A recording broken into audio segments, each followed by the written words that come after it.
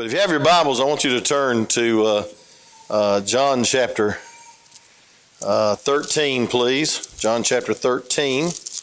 And I want to preach on, continue this series of messages on God's perspective, or your life evaluated in God's perspective. And the first week was love. God evaluates your life by love. And then the second week was communion, the way you worship and who you worship. God evaluates your life and you measure by your communion. Then intercession was the third week, and tonight is a very, very difficult subject for a lot of us, and it's really worked me over. It's on humility. Some of you are so humble, you're proud of it. Amen? You'll get that later. And humility is needed in all our lives. And I want to give you some traits of humility. I'm going to give you two examples of humility: Jesus and John the Baptist. Jesus and John the Baptist.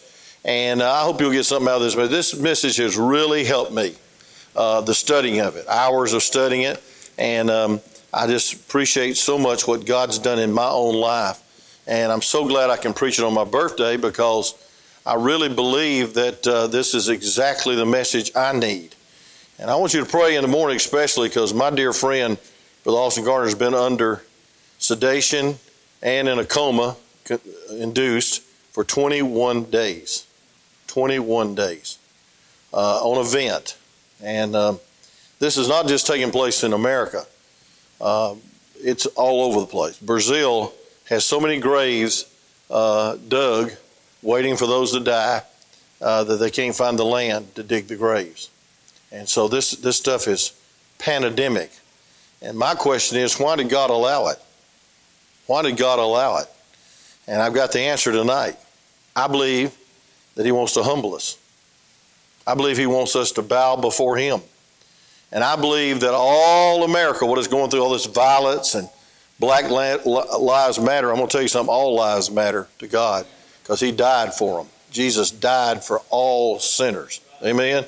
And I'm so excited. For some reason, we have got at least 1,000, I'm not exactly 1,000 Romans and Johns in, and they just keep sending them. I didn't even order them. It's got our logo on it and got our address. I can't wait to get them in the prisons. And I mean, it's a beautiful little Bible with our logo on the back and front. But I don't want them to notice that. I want them to notice what's inside of it. And so sometimes we can get proud of the good material that we put out. And we can get proud about the years that one pastor spent in one place. And pride is so subtle. And I'm going to give you some evidences that when pride creeps in our life. And it's worked me over. And I'm so happy that I can preach tonight. And I told Miss Betty, I said, Miss Betty, I've never dreamed that this would happen to your husband. She said, I didn't either. She said, but I'm feeling so much better. And she says, you pray for me, Brother Wayne, because I want to get better and better and better, and I want to get stronger and stronger and stronger. So when he comes home, I can take care of him. And that was a blessing. That was a blessing right there. She just wants to get better so she can take care of her husband. And that's a humble wife. It's a humble servant. And I appreciate the years that we've been close to that family. But I want you to notice in this passage of Scripture in John chapter 13, and I just want to read a couple of verses, and then we'll get back to it. But in verse 1, it says, now therefore the feast of the Passover, when Jesus knew his hour was come, that he should depart out of the world into the Father, having loved his own which were in the world, he loved them unto the end. And then at supper being ended, the devil having now put into the heart of Judas Iscariot, Simon's son, to betray him, Jesus, knowing that the Father had given all things into his hands, and that he was come from God and went to God, he rises from supper, laid aside his garment, and took a towel, and girded himself. And after that he poured the water into the basin, and began to wash the disciples' feet, and to wipe them with the towel therewith he was girded. And then cometh he to Simon Peter, and Peter said to him, Lord, dost thou wash my feet? And Jesus answered and said to him, What I do thou knowest not now, but thou shalt know hereafter. And Peter said unto him, thou shalt never wash my feet. Jesus answered him, if I wash thee not, thou hast no part with me. And Simon Peter said to him, Lord, not my feet only, but also my hands and my head. He said, just give me a whole shower. And Jesus said to him, he that washeth needeth not to save to wash his feet, but is clean everywith, that ye are clean, not at all. He says, you're saved, you don't need to go through that again. He said, for he knew who should betray him, therefore said he, ye are not all clean. And so after he had washed their feet, and had taken his garments, and was set down again, he said unto them, know ye what I have done to you? Ye call me Master and Lord. And you say, well, for so I am. And then I said, your Lord and Master have washed your feet. Think about that. You also ought to wash one another's feet. For I have given you an example, that you should do as I have done to you. And verily I say unto you, the servant is not greater than the Lord, neither is he that sent greater than he that sent him. And if you know these things, happy are you if you do them. And so we see in these 17 verses of Scripture that Jesus is setting an example. One time when I first started this church, a fellow named Wiley, he said, hey, listen, you're not scriptural. And I said, why is that? He says, because you don't wash feet, and I'm going to buy the tubs, and I'm going to provide the water. That was nice of him to provide the water. And you're going to have foot wash. I said, no, I'm not. I said, because there's two ordinances in the church. That's baptism and the Lord's Supper. And the Bible says we ought to do as him. So he was setting an example. In the Bible days, it was like greeting a servant, a slave would take every guest and anoint the feet and wipe the feet because it was dusty and they all wore sandals. And friend, we see that it was a custom of humility. Jesus became a slave for you. He became a servant for you. And folks, that servant spirit is not just washing feet. The servant spirit is have a humble spirit. And it's not about you, and it's not about me, and it's not about any person in this world. Everything's about Jesus. And folks, he set the example that if we're going to magnify him, if we're going to be like him, we're never more like him than we are when we're a servant and when we're humble. The Bible says in Philippians chapter 2 that he humbled himself and became obedient to death, even the death of the cross. And folks, he counted not robbery to become of no reputation and humble himself and become a man. God became man. That's humility. And I want to just preach a few minutes on what it means to be humble, how we can be more humble, and how there's evidence of humility in our life and also evidence of subtle pride. I want to tell you, the initial sin of all humanity was pride in the garden. Adam and Eve was full of pride, and they wanted to become their own gods, and that's why they fell. The reason the devil got kicked out of heaven is because of pride. I will, I will, I will. And so it's an initial sin, and it's the root of all sin, pride is. And folks, it's subtle, it's wicked, it's divisive. It hurts people when we get so prideful that we think it's about us and not about somebody else. We ought to be servants. We ought to be servants.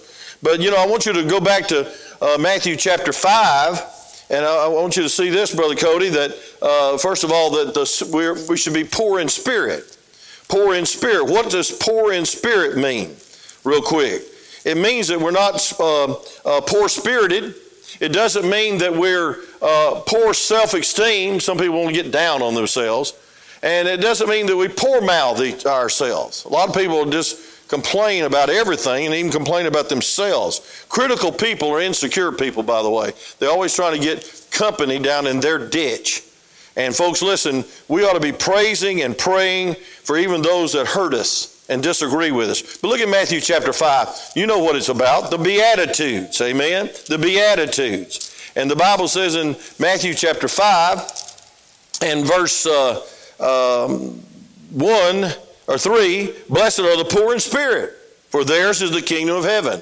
Before all the Beatitudes, and these are the blessings, folks, the number one Beatitude is poor in spirit. And folks, that phrase means humble. And folks, and without humbleness, none of the other Beatitudes will be in your attitude. And none of the blessings will be in your attitudes. You'll not have a mourning spirit because you're too proud to mourn. They shall be covered. You'll not be meek. And meek means not weak, but it means us not thinking yourself. Inherit the kingdom of God. Blessed are they which do hunger and thirst after righteousness. They shall be filled. Blessed are the merciful. They shall obtain mercy. Blessed are the pure in heart. They shall see God. All these blessings, the first blessing is poor in spirit. That we need to be poor in spirit. We need to be humble enough to realize that we need blessings. And it goes on to say, blessed are the peacemakers, for they shall be called the children of God. There ought to be one trait about our Christian life, is that we're peacemakers. We're not trying to find somebody to disagree with. We're just trying to be peacemakers. And that's good for a pastor. I wish you could pastor about 3 weeks and see what it's like. There's a lot of things go on behind the scene that breaks a pastor's heart and keeps them awake half the night wondering about it. But look at this. Verse 12 says, rejoice and be exceedingly glad, for great is your reward in heaven. And it says, for so persecute they the prophets which were before you. And so, folks, listen. The Bible says in verse 11, blessed are ye when men shall revile you and persecute you and say many evil things against you falsely for my sake. Now, folks, all that is preceded with one trait, one beatitude that you ought to pray to God that you have, and that's poor in spirit. Humility. Humility. And so I want to just go real quick and say the greatest example back in John chapter 13 of humility is the Lord Jesus Christ. We see the work of a humble servant in verses 1 through 5. He loved them, verse 1. In John chapter 13 now, his life was a life that was just ministering. He came to seek and to save those who are lost. He that knew no sin became sin for you, that through his righteousness, or through his giving his life, through a ransom, through him giving his life, you can have the righteousness of God on your life. And so, folks, he became sin for you who knew no sin. And folks, you can be righteous, imputed. So don't get self-righteous and think you did something to get saved and you did something to be spiritual. Folks, it's all the love of God, it's the life of God, and it's the labor of God. In verse 4 and 5, he takes off his clothes and puts on a raiment of a slave and begins to wash their feet. How humbling that must have been. And one of the reasons is because these disciples were arguing who were the greatest and what place in the kingdom they would have.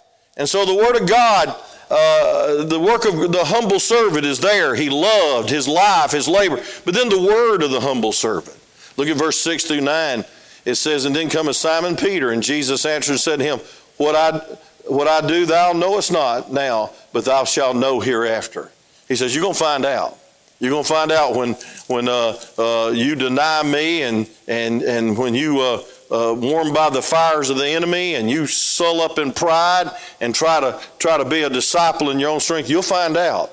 And Peter said to him, thou shalt never wash my feet. And he said, well, you'll have no part in me.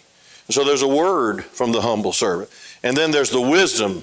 In verse 12 through 17, it didn't say that we wash feet. It says we ought to do like God.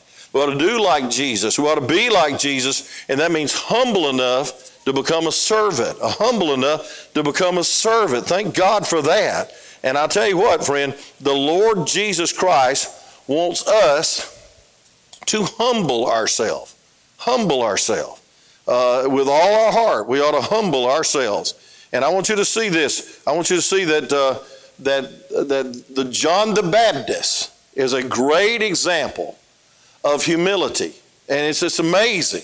First of all, we see that John the Baptist was called the greatest. Now here's an evaluation for you. He became the greatest man born of woman. What is that verse? John chapter 10, verse 41. Would you read it with me? He's called the greatest man that's born of woman by whom? By Jesus. And folks, listen, we see it very clearly is that in John chapter 10, verse 41, the Bible says, and many resorted to him and said, John did no miracles, but all things that John spake of, this man was true. First of all, John never performed a miracle. There was no miracles in his life. And then in Matthew chapter 11, verse 11, Jesus said he's the greatest man born of woman. Look at it sometime. Or go ahead and turn back to Matthew chapter 11 and verse 11. And you'll see it very clearly. Is that the Lord Jesus Christ wants us to see that John the Baptist performed no miracle, but then he said, here's my evaluation of it. Evaluation in God's perspective is this. What does God count as greatness? Everybody uses the word great. He was a great ball player. He's a great actor. He's a great preacher. He's a great this, great that. But he's a great Christian. I've heard that phrase a lot. But what is a great Christian? Well, the Bible says in verse 11 of Matthew 11, verily I say unto you, among them that are born of women, there has not risen a greater than John the Baptist. Notwithstanding that it is least in the kingdom of heaven is greater than he. All of us can be great in God's eyes if we'll do what John the Baptist did. Oh, he's got to be a miracle worker. You've got to do great feats for God. He never worked a miracle. Never. He never did. What did he do? I'll tell you what he did. He had this testimony. I want you to turn to John chapter 1. John chapter 1, and look at verse 15. John chapter 1, verse 15. We're studying humility. I'll get to 4 practical points in just a moment. But I want you to see this great example. Jesus is the greatest example. Then John the Baptist is a great example. John chapter 1, and I want you to look at verse 15, please. The Bible says this, John bare witness of him and cried, saying, this was he of whom I spake. He that cometh after me is preferred before me, for he was before me. And his fullness have all we received in grace for grace. Starts preaching grace. And by the law was given by Moses, but grace and truth came by Jesus Christ. No man has seen God at any time. The only begotten Son, which is the bosom of the Father, hath declared him. And this is the record, John, when the Jews and the priests and the Levites from Jerusalem to ask him, who art thou? And he confessed, and he denied not, but confessed, I am not the Christ. Do you see the humility? He said, I'm not Jesus. I'm not worthy to be followed. Look at this now. He said, and they asked him, what then art thou, Elias? He said, I am not some great prophet. He said, art thou a prophet? He answered, no. Look at verse 22. Then said they unto him, who art thou? That thou may be given an answer to them that sent us. What sayest thou of thyself? Look at verse 23. This is so interesting. He said, I am the voice of one crying in the wilderness. Make straight the way of the Lord, as saith the prophet Elias. And it says, and they were, which were sent were of the Pharisees. And they asked him and said unto him, why baptizest thou then, if you be not Christ nor Elijah, neither that prophet? And John answered him, saying, I baptize with water, but there standeth one among you whom ye know not. He it is who cometh after me is preferred before me, whose shoes, latchets, I am not worthy to unloose. He said, I am not worthy to buckle his sandals. I'm not worthy to tie his shoes. The man that was evaluated as the greatest man that was born of woman said, I'm not a prophet. I'm not Jesus Christ. I am not even worthy to buckle his shoes. I'm just a voice crying in the wilderness. I can see the humility. I can feel the humility. And then his desire in John chapter 3, verse 29. Look at it. Here's John's desire. 3, and look at verse 29. Y'all with me on this? Amen. Thank you for being here. It says in verse 20, and those listening by way of internet, thank you for listening. It says in verse 29, he that hath the bride is the bridegroom, but the friend of the bridegroom, which standeth and heareth him, rejoiceth greatly because of the bridegroom's voice. This my joy therefore is fulfilled. He said, I just want to hear him. I just want to introduce him. I'm just a voice. And then look at verse 30. Here is the whole key. The greatest man evaluated by God, or Jesus, he said this, he must increase, but I must decrease. He must increase, that I might decrease. Folks, isn't that needed today? We always get too important for our own self. This party's not about you. And it's not about me. This is all for the glory of God. That's why, my friend, I'm going to tell you something. Over the 46 years I pastored this church, and the 42 years I pastored this church and 46 years of being in full-time ministry, I have fought for the unity of a church. They tried to run my preacher off, and I hid in a room right up to the business meeting and came into Claxton, Georgia, and I stood and gave a testimony that I worked with a man of God for 2 years named Paul Forsyth, and you better not touch him. And they all wanted to throw Vidalia onions at me down in Claxton, Georgia when I showed up at the business meeting, because I wanted to go defend my preacher and stand for my preacher and stand for the unity of Gospel Baptist Temple. And I want to tell you something, friend. All the devil wants to do is get in us, and where we get so proud and so arrogant and so self-sufficient that we can't be used of God. Folks, I want to tell you something. I want to stay humble. Now, I'm not praying for humility, because that's what Job did. But I want to tell you something. If this virus and all this stuff, all this violence in the streets has not humbled you, something's wrong with you. Hey, listen, I want to tell you, you've gotten the flesh if it hadn't humbled you. I'm going to tell you something. We need God more than we've ever needed God. We need revival more than we ever need revival. And you think it's bad in the United States? We're the best country in the world.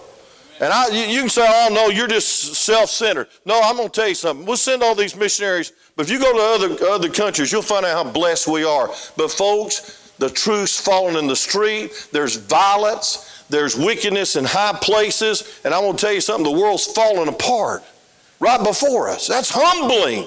We need God. We need each other. We need the church more than ever before. We need to stay in our place. And our place is humble. Our place is usable. Our place is moldable. Our place is, oh God, I can't make it without you. I can't pastor a church without you. I have no ministry without you. I'm going to tell you something, friend. If you're not careful, preachers, your ministry is going to be more important than the one you're ministering for. And somebody touches your ministry, you get all upset. But I'm going to tell you something, friend. Jesus ought to be the center of your focus. And listen, you might have to go out in the wilderness and cry as a voice in the wilderness, but I'm going to tell you something. God Almighty is more important than what we're doing. We ought to seek Him during this time. We ought to know Him. We ought to draw close to God. And we ought to let Him humble us during this time. Don't you shake your fist at God, because ultimately, God's allowed this. Any persuasion you got, if you're on the left or the right, middle, I don't care where you're at, I'm going to tell you something. God Almighty has allowed this. And if you don't think it is, that's an arrogant attitude that you think God has nothing to do with this. God has something to do with everything, because He's a sovereign God. He's God Almighty. And He can do what He wants to. And He can allow what He wants to. And I want to tell you, when He does, we ought to fall on our face and say, dear God, we need you. Dear God, it's your ministry, and I take my hands off of it. Dear God, it's your life, and I take my hands off of it. John the Baptist was great for 3 reasons. Bottom line here, he was sent, he was Spirit-filled. I won't go back over there, Blaine, I'm sorry. He was sent, he was Spirit-filled, and he was a servant. I'm going to say this. God can't use you if you're full of yourself. Say amen. I've met some very arrogant, prideful preachers in my time. And they've done nothing but split everything they've touched, including their family. Pride will devour you. Pride is subtle. And so I want to preach on humility. I want to give you this saying: measure your life by the extent to which it is safe for God to bless you and answer your prayers. Measure your life by the extent to which it is safe for God to bless you and answer your prayers. It's not safe for Him to answer some prayer, because it'll go straight to your head. And you'll want to put your numbers down of all that you're accomplishing and get prideful in all your accomplishments. I'm going to tell you something, friend. If it wasn't for God, you wouldn't have sense to get out of bed in the morning. Come on, say amen. I broke my heart the other day, and I think one of the sharpest individuals I've ever met is Brother Austin Gardner. They said he was not functioning, he couldn't think. After 21 years or 21 days on a ventilator, it goes to your brain, especially when there's bacteria, and it can damage your brain. And I think about the man of God that needs our prayers to help him get through this. And I want to see him preach again.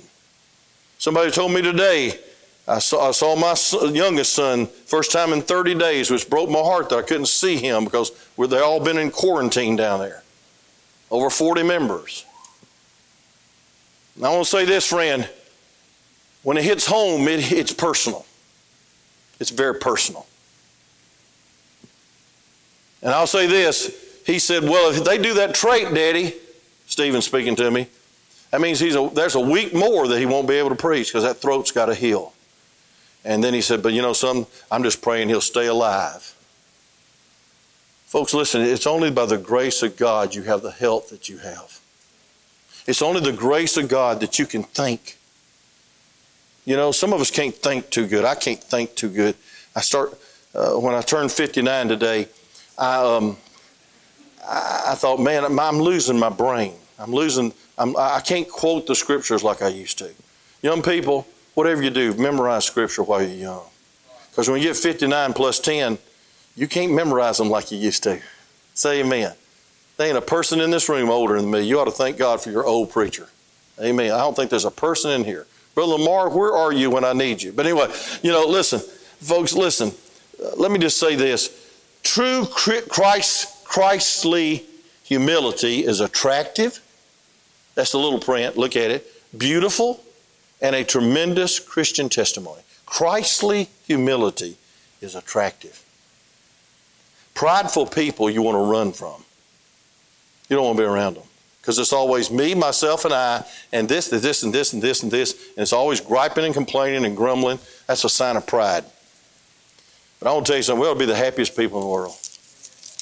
I'm happy. Now, next year when I turn 70, it's going to be rough. Say amen right there, brother. I ain't going to tell them how old you are, Chris. But I want to tell you this, friend. God help us. We got to deal with it. Amen? We're not going to live forever. I'm passing off the scene. I'm a pilgrim passing through. Amen. I'm going to have to give up homemade ice cream before too long because I can't see my shoes. But I want to say this. Thank God that we can stay humble, then we're attractive, and it's tremendous testimony that you do not think so much of yourself or your ministry, that you're indispensable. I've had to come to that point lately. I won't be here many more years. It breaks my heart. I love this more than anything. Brother Jay said, why don't you get Blaine to preach? And I said, because I don't want him to preach. I want to preach on my birthday. I think it's a great privilege to preach on your birthday. I'm glad I'm alive. Get Kevin to preach. He thought I couldn't make it today because we had free activity today and kill ourselves. Well, I just took it easy. Amen. But I want to say this, friend. I want to close. I want you to measure humility 4 ways. Would you write this down? You measure humility. Number 1, by a sense of unworthiness of God's goodness and grace. You sense your unworthiness of God's goodness and grace. Write it down. Listen to me. You ought to thank God for all His blessings, but you don't earn any of them. And you don't deserve any of them. It's all God's goodness. Say it right there. It's God's goodness. You ought to be constantly amazed that God is good and gracious to you. Number 2, you ought to every time God blesses you, you ought to respond with gratefulness. That's humility. Number 3, you ought to, a person that's humble is constantly aware of how indebted he is to God. Your spiritually humble person is constantly aware of how indebted he is to God. You know what a humble person is? He never gets over being saved. Where would you be if God hadn't saved you? You'd be in a mess. You'd be on death row to hell. You wouldn't be usable for anything. Your marriage would not be intact. Your kids would be bringing disgrace to your name if you weren't saved. Amen. It's hard enough as it is to be saved, but wonder if you was not saved. Folks, you measure your humility. I've measured that today. Your humility by a sense of unworthiness of God's goodness and grace. You just sense it. You're not worthy. I'm just a voice crying in the wilderness. I'm not worthy to tie his shoe. Greatest man that ever walked this earth. Number two, you measure humility by the sense of dependence upon God. Your sense of dependence upon God. Turn to John 15, one of my favorite chapters. He's about to go to Calvary, and he's going to teach this great principle. I got to hurry. To his disciples. Here it is, John 15:5. He said this, I am the vine, ye are the branches. I am the vine, ye are the branches. What's that mean? You need the vine. And you're not the vine. You're not the source of strength. You're not the source of wisdom. You're not the source at all. You're just a branch crying in the wilderness, praising God for his sufficiency. The world will try to deceive and convince you that you can depend on yourself. This is a selfish generation that the devil is trying to raise up. Me, myself, and I've got it together, and I don't even need church. I don't need God. I don't need any Holy Spirit. I just need to get more educated, more wise. And folks, that is humanism, and that's idolatry of I-ism. It's idolatry. Your own wisdom, your own experience, your own ability is not enough. Adam and Eve found out we're not enough. The more godly you become, the more gladly, completely, and constantly you'll rely on God. Let me repeat that C on the outline. The more godly you become, the more gladly, completely, and constantly you'll rely on God.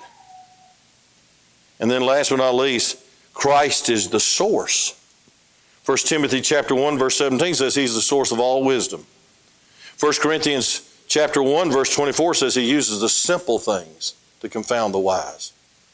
He uses the weak to confound the strong.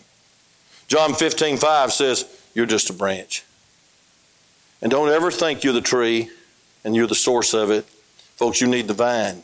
Without the vine, you're just a withering, dead limb. And the Bible says in Philippians 1:21, to live is Christ. To live is Christ. And so our sufficiency is of God. And folks, a humble person has total sense of dependence upon God. A prideful person says, I don't have to read my Bible.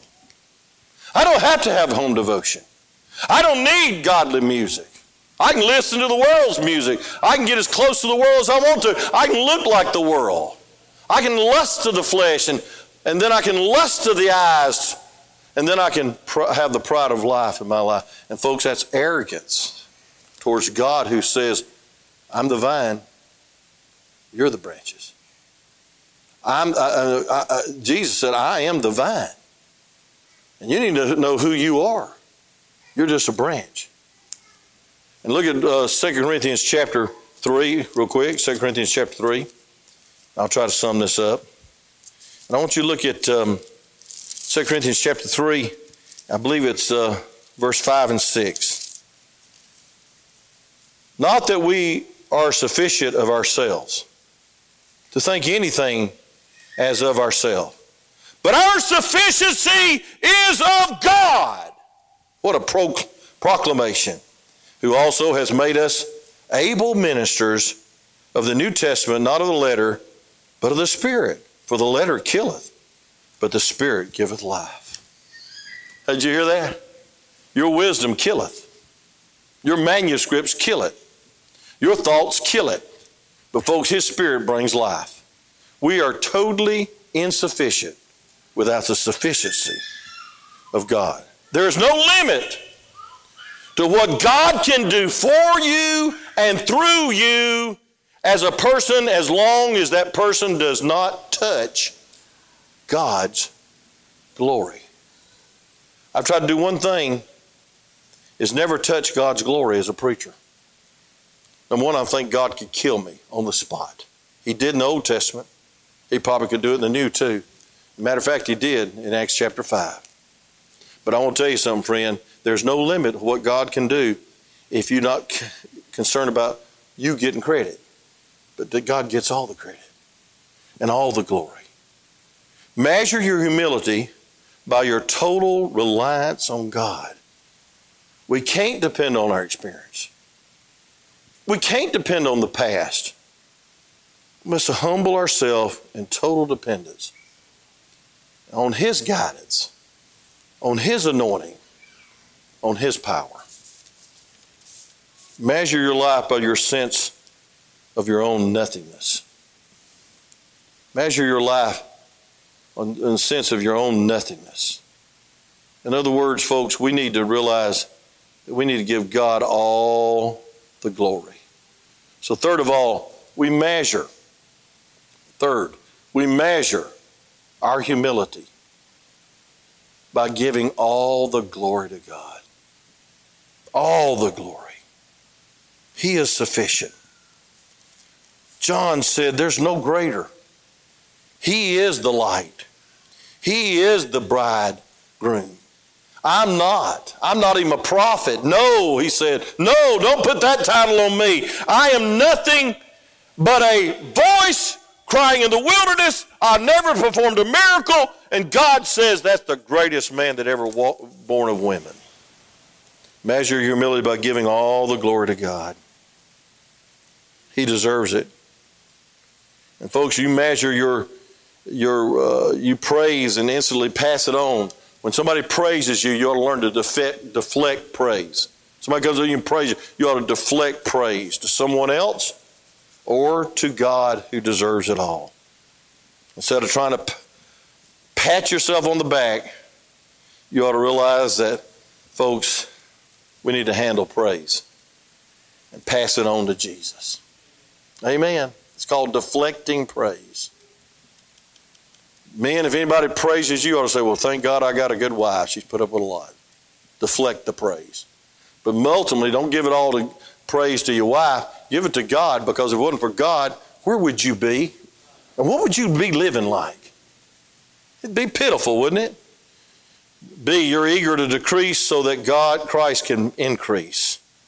You're willing for others to receive prominence even when you did all the work.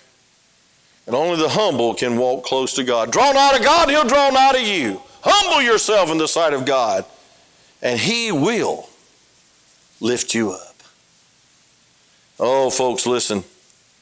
D.L. Moody one time said this: in the beginning of greatness is to be little. To increase of greatness is to be less. And the perfection of greatness is to be nothing. Third grade education, he shook 2 continents. He said the beginning of greatness is to be little. The increase of greatness is to be less. And the perfection of greatness now is to be nothing. Moses pointed out that God tests and proves and humbles us. Look at it later, Deuteronomy chapter 8, verse 2. Write that down, Deuteronomy 8, verse 2. Most people are found to be hungry for the praise of others instead of being hungry for God to be praised. Measure your humility by your hunger for Jesus to get all the glory. And then last but not least, we see fourthly, Brother Blaine, you measure your humility by your inward response in the face of insult. See, you're really what you are when things are going bad. So, boy, this has really been a proving ground, hasn't it? I want to tell you something. We're all like tea bags. when it gets hot, it depicts what's really inside. Character comes to the surface when things get bad, when things are not going our way. There ain't nothing gone our way lately, it seems like. Inner peace when you're persecuted. Blessed are the poor in spirit, but blessed are they that are persecuted for his name's sake, for such is the kingdom of God. What a beatitude. We measure the depths of our humility by our consistent meekness, gentleness, when people ignore us, when people take advantage of us, and when people attack you. That's where true humility comes out. Because see, it's really not about you, it's about who you represent. Because you're not important enough to be attacked. It's Jesus that's being attacked. Abe Lincoln, one of my heroes. That's why I don't think you should ever touch his monument. Amen? I really don't think you ought to be removing Confederate monuments from the downtown Dalton area either, praise God. Let me just wave that right here for a second. It's ridiculous. They're going to take off Whitfield County off our county because it's named after a preacher, I guess. Ridiculous. Our history's precious. But one of the cabinet members was named Edwin Stanton. And he called Abraham Lincoln publicly, "He is a fool." And Stanton was brilliant, stubborn at times. He was even disrespectful. And Lincoln humbly replied, "Well, if Stanton said that I'm a fool, I guess I must be. For Stanton is a wise man. He is nearly always right in his decisions. So I guess I'm a fool." After he was shot, assassinated, Stanton wept by his casket and said, "I believe I've been in the midst of one of the strongest and greatest men on earth, and I took him for granted." See, Abe didn't win him by striking back or getting mad at him because he called him a fool. He just said, "Hey, listen, he's a wise man. Maybe I am foolish." Number 5, real quick, we got to go. And I thank God for you mamas that wrestle live Atlanta, Dalton wrestling every service because we ain't got that nursery. God bless you. So I try to keep it brief. Old David Smallwood used to come here and he used to preach 2-hour messages. And I said, "Son, I'm going to tell you something. When you get 3 kids, those 2-hour messages will go down the drain because I'm going to tell you why. Your wife's going to kill you on the way home." Sure enough, when he had 2 kids, those 2-hour messages down to 45 minutes. Amen. So anyway, humble. Amen. Just, humble yourself. Measure your life by your joy in doing things and being anything for God and others. Last but not least, you need to measure your life by the joy in doing anything and being anything for God and others. Anything. You ought to be a servant. Servants don't pick their service. They just adhere to the King of Kings. We honor others. Romans chapter 10, verse 12 says we ought to honor others. That'll be your life's goal, to honor people. Most attractive person is one that knows how to honor people. Thank you, Brother Alex. I'm glad you were recruited to honor me tonight. That was good. But we ought to want to honor people. I want to honor you, and I do honor you. You've been a wonderful congregation during this time. It hadn't been easy. I've been caught in the proverbial crosshairs of it. But I'm not complaining. I'd rather be a pastor than anything I know. We ought to consider others. And folks, I want to tell you something. We ought to live to minister and help others. We ought to desire to be a servant. That's why it's such a high calling to be a deacon. That ought to be your desire, to serve others, to be a servant, to help the preacher study and pray while you serve tables. That's Scripture. I didn't make it up. I'm not designing the office. I'm not writing the job definition. Let me close with saying this. You measure your lack of humility by the desire for position and praise. You measure your lack of humility when you have constantly compared yourself with others. You just do it all the time. I'm better than the mass murderer. Well, congratulations. You show your lack of humility and your pride when you're critical of others. And you show your lack of humility when you gossip about others. I want to close with these two sayings, brother. There's no limit to what God can do for and through a person as long as that person does not touch God's glory. There's no limit, because it's the Holy Spirit flowing through your life. And then one other one. The deeper your humility, all things being equal, the more God can use you. The deeper your humility, other things being equal, that means yielded to God, not in sin, the more God can use you. And I don't know about you, but I want to be an instrument of revival, don't you? I don't want to be an instrument of depression. I don't want to be an instrument of division. I want to be an instrument of revival. I want you to turn to 2 Chronicles 7:14. Y'all know the verse, but I want you to underline one word in it. 2 Chronicles chapter 7, verse 14.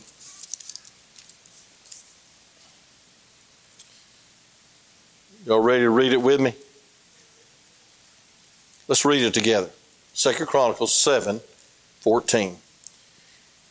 If my people, which are called by my name, shall what? Humble. Shall humble themselves and pray. So nobody that's not humble will pray, because you don't need to pray. Then it says this, and seek my face. Not let people seek your face. Your face. Look at this. And turn from their wicked ways. Then will I hear from heaven and forgive their sins and heal their land. Folks, we need a healing. We need a healing. But you know, behind every problem, there's politics. Because everybody's going to get on sides, and everybody's going to get this side and that side. Hope you voted yesterday, and if you didn't, you keep your mouth shut when you start complaining about our leaders. You ought to vote. You have no right to complain about our leaders if you don't vote. That's a God-given right. Miss Emily was so excited that she got to vote for the first time in America. She didn't know who she was voting for, but she voted. Amen. But I want to say this. I want to say it very, very kindly. Behind every problem is a spiritual problem. Because I want to tell you something. God wants to use every problem to get you away from God. He wants to use every blessing. The devil wants to get every blessing so you can take credit for it. And you're way away from God if you're taking credit for your blessings. But I want to tell you something. Behind everything is politics. But behind everything is a spiritual battle. And you know what I'm afraid of? I'm afraid we're going to lose the spiritual battle more than I am the political battle. I think we're going to lose the spiritual battle more than I think we're going to lose the health battle even. And I can't wait to go down there and talk to Brother Austin. See what he went through in these 21 days. I hope I have the privilege to do that. But I want to tell you something, friend. There's a lot of churches that will never open up again. I'm kind of upset that my barber's never going to open up again. He retired. I've been getting free haircuts for 20 years. Now my wife's going to have to learn how to cut hair. That's dangerous. But I only need a haircut every 6 months, so I'm not worried about it. But I want to tell you something more important than a barber shop closing. There's churches closing. Why do you think I've been so careful in going through all this junk? Because I don't want to close the church.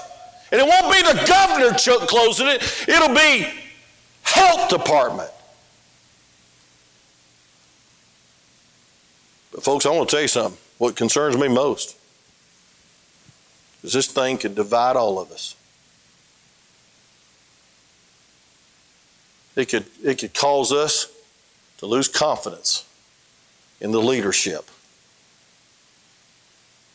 It caused this church never be the same, Brother Alex, just like you testified. If we get in the flesh,